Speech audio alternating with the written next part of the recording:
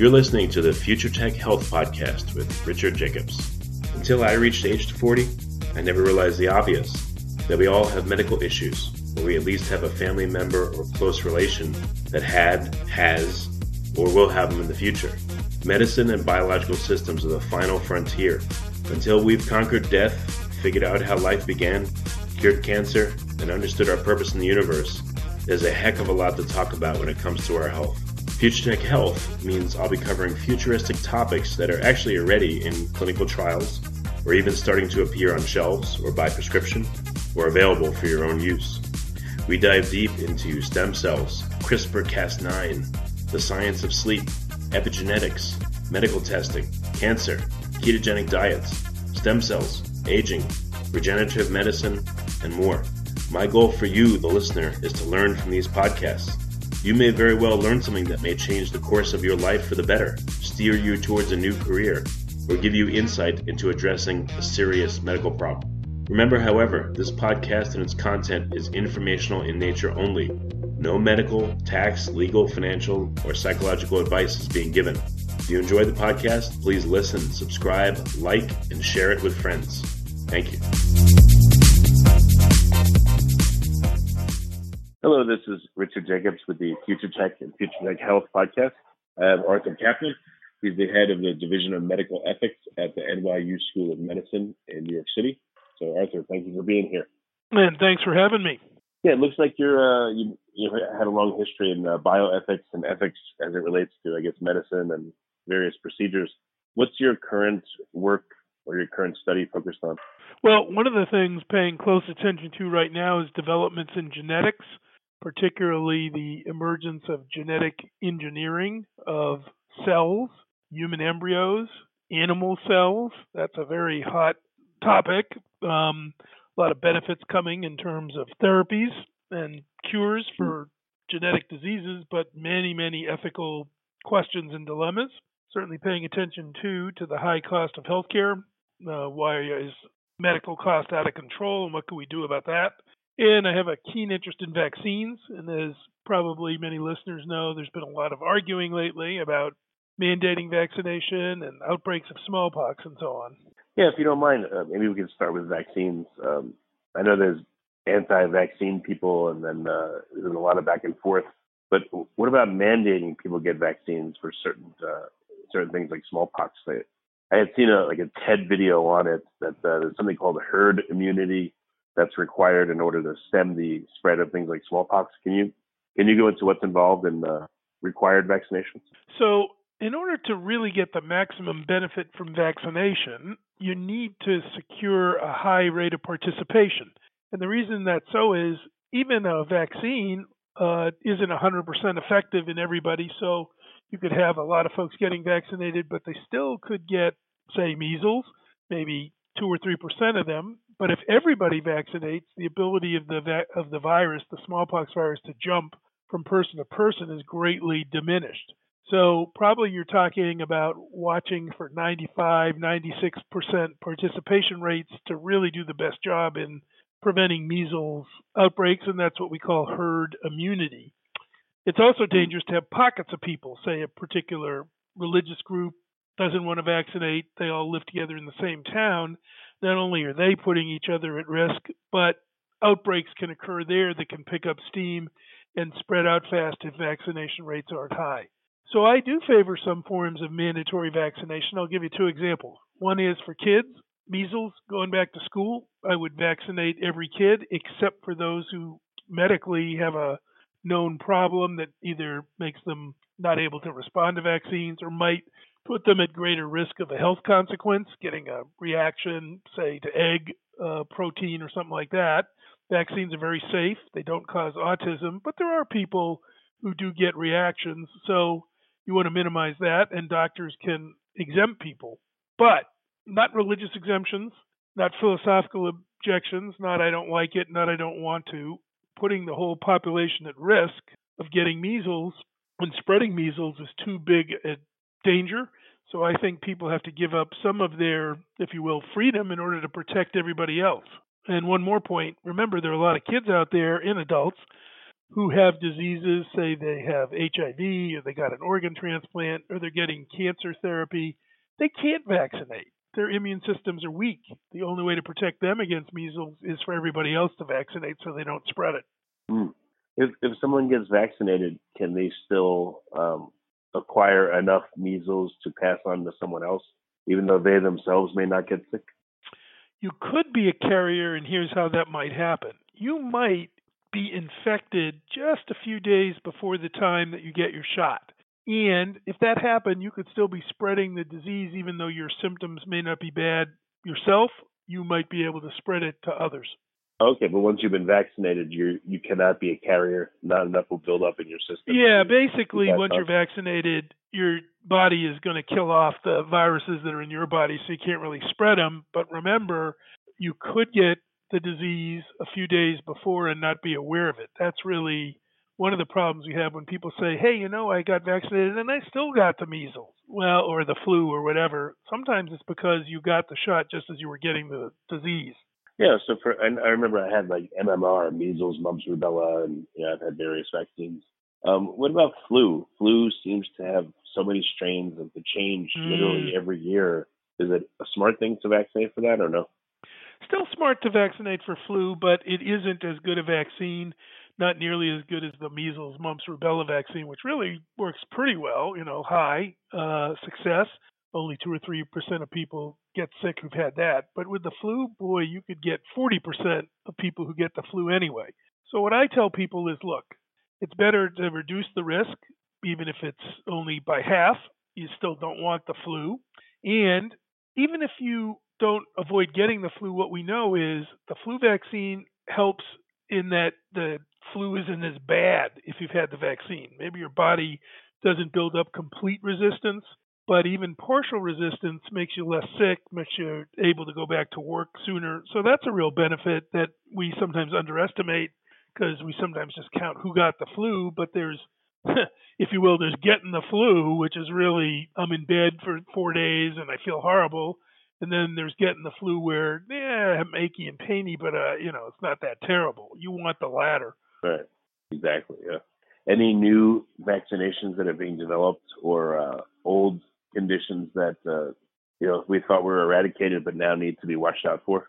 Yeah. So one exciting one is Ebola vaccine. We've got this outbreak that took place in the Congo, Democratic Republic of the Congo, and it's still raging there. And we had an Ebola outbreak in sort of Southwest Africa, Liberia, Sierra Leone a couple of years back. Didn't really have a vaccine, but we've got at least 2 that look very, very promising. 2 companies, Merck and J&J, both have them. They look safe. They look like they work. We just got to make them in amounts that are big enough to vaccinate millions of people. But that's very, very exciting, getting rid of the risk of Ebola, more in Africa than it would be for North America. But getting rid of that disease and the deaths and the hospitalization and the fear, that's a major, major breakthrough. One other interesting area is there are vaccines starting to appear that might be useful against cancer.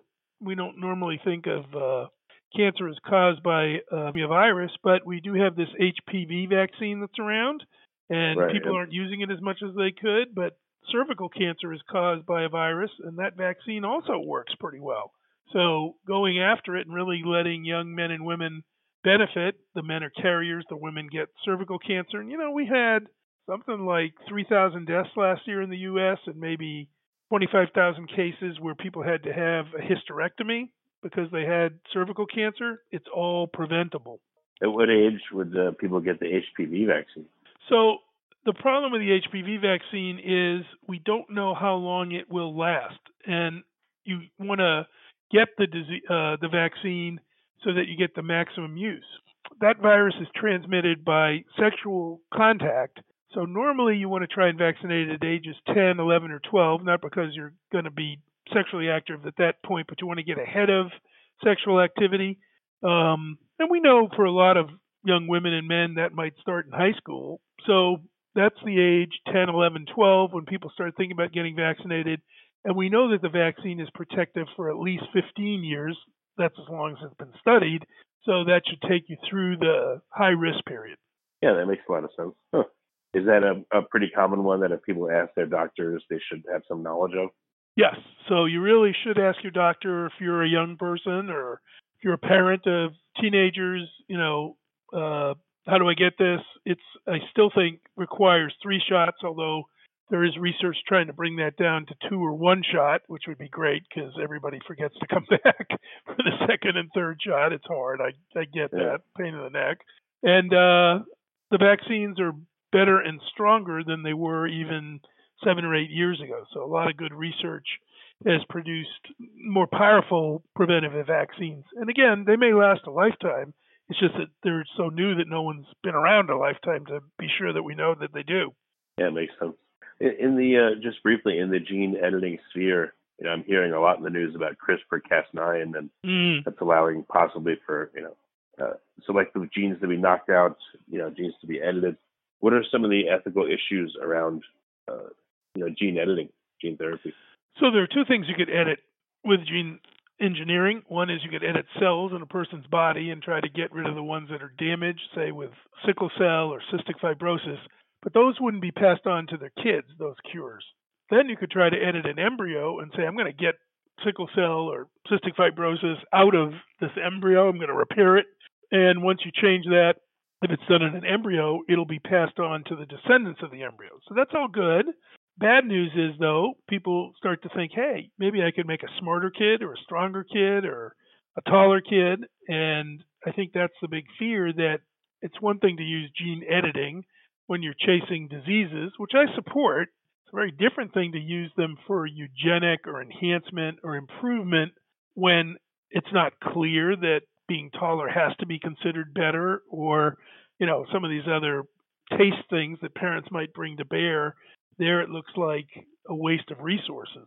Well, it seems like it's one thing to restore someone so they're phenotypically normal, take away cystic fibrosis, and there doesn't seem to be, there seems to be less danger in doing that because you're not altering what we know has worked for countless billions of people. But when you want to alter a person in such a way that hasn't been seen, normally, that's like a whole new realm where it seems like biology has far more to it than we ever would have guessed, and it's pretty dangerous to do something like that. Well, I think you're right. So a risk-benefit thing to try and get rid of, say, cystic fibrosis or Tay-Sachs disease forever in a family, given the horrors of those diseases, yeah, you probably would do it. Saying to the doctor, please engineer my embryos so that my kids don't have freckles, and you're thinking about, hey, I wonder if that could go wrong, or could there be side effects? That's not the kind of risk-benefit trade-off I think medicine wants to be doing. Yeah, that makes total sense. I don't know, through surveys or questions, have scientists been able to identify the most common things that people would want to alter in their offspring, for instance? Yes, they have. So people are pretty comfortable with getting rid of diseases, terrible terminal illnesses. I think there's a lot of support for that, even though it makes people a little nervous to change genes that are going to be passed on to their kids and grandkids and into future generations. But if you could do it, and you know that it works from animal studies and so on, that gets a lot of support. But then people start to say, you know what, I don't like obesity. I don't like fat people. Could that be eliminated? And that's a popular one that people talk about. Some groups are keen to say, well, maybe I'd engineer out homosexuality. I don't actually think that's going to be possible because I don't think it's simple genetics that could be engineered that way that produces gender orientation. But you see it sometimes in polls, not a majority view, but it's around. And baldness, men hate to be bald, so you do see that too. All right, so these are some of the issues. What to you is going to be some of the first and some of the most difficult issues that are coming out because of all the genetic engineering that's being worked on? Well, I will say 3 things in the area of genetics. One is who controls your genes. We've seen lots of cases now where people sent off their DNA to one of these ancestry companies, and the police are in there all of a sudden using that DNA to solve a crime. I'm not against solving crimes, but it isn't clear that the companies can protect your data or your genetic information from access by not just the police, but who knows, whoever, or not that they're going to sell it and make money that way. So I think control of that information is very, very likely to prove controversial, what's allowed, what isn't. Another is, are people going to follow safety rules and not do anything to human embryos before we know if it works? We've already had a case out of China where somebody said they changed human embryos already, and I think most scientists would absolutely agree it's not time to even try yet. We don't know the techniques well enough. So what are we going to do about the rogue guys and the bad guys? And I think the other area that's going to turn out to be interesting in genetic engineering is the cost. So we see some of these cures being developed, but we're also hearing price tags like $2 million, $1.5 million. Well, developing genetic cures is great, but if no one can afford them, that's not going to turn out to be so wonderful. No, that's true. What about in the area of parenting and infertility? I would think that would probably, that area seems a lot more mature than other areas, and it seems like the number one place where gene editing is going to want to go. Yeah, to help the infertile and to help, so what about there? I agree with you. And so infertility treatment has gotten to be a big business. It is often run now by investors and sort of people looking to make some money. So they're pushing the idea that maybe you don't have to be infertile to use an infertility clinic. If they could test your embryos, see what the traits are that might be produced, or repair them or fix them or change them. And that's the future. I think you're going to see in vitro fertilization clinics and reproductive technologies start to be advertised and pushed, not so much to people who can have babies, but under the idea that you want a healthier baby or maybe even a better baby. So that's something to watch and maybe regulate that area as well. A lot of people are worried. They say, well, the government's going to get involved with making perfect babies. But in the American context anyway, it's more likely that big business is going to get involved in selling that kind of approach. Yeah, makes sense. So what do you hope to influence through your position and your knowledge and background? Well, a couple of things. We have this program at NYU in bioethics, and we do teach our medical students, get them thinking about these things, hoping that they'll act responsibly and get their colleagues and peers to act responsibly when they go to work for industry or get out in the actual clinical setting. We publish tons and tons of opinion things, the kind of things that we're talking about here. We write about them and try to get these ideas about at least what to worry about in the hands of legislators and professional societies and journal editors. They play big roles in sort of controlling the pace of technology. It isn't just having a law. If somebody says our foundation isn't going to fund that, that slows things down. And if you say you can only do it with the right rules, that's a way to influence what's going on. And then trying to communicate to the public through webinars, town meetings, let people get involved. One of the great areas that didn't work out well for genetic engineering was GMO food. People got scared of it. The people who owned it, Monsanto, sold it basically to let people use more pesticide. It wasn't very environmentally friendly, and they did a horrible job communicating with the public. We don't want to repeat that with genetic engineering for diseases. Yeah, exactly. Makes sense. Well, very good, Arthur. Unfortunately, we don't have a lot of time today. What's the best way for people to get in touch to see some of the reports? So I think the best way to communicate to me is Twitter. It's just at Arthur Caplan, ArthurCaplan, and direct message me. Or if you just want to follow the work we're doing, that's a great way to do it. Well, very good, Arthur. Thanks for coming on the podcast. I appreciate it. My pleasure.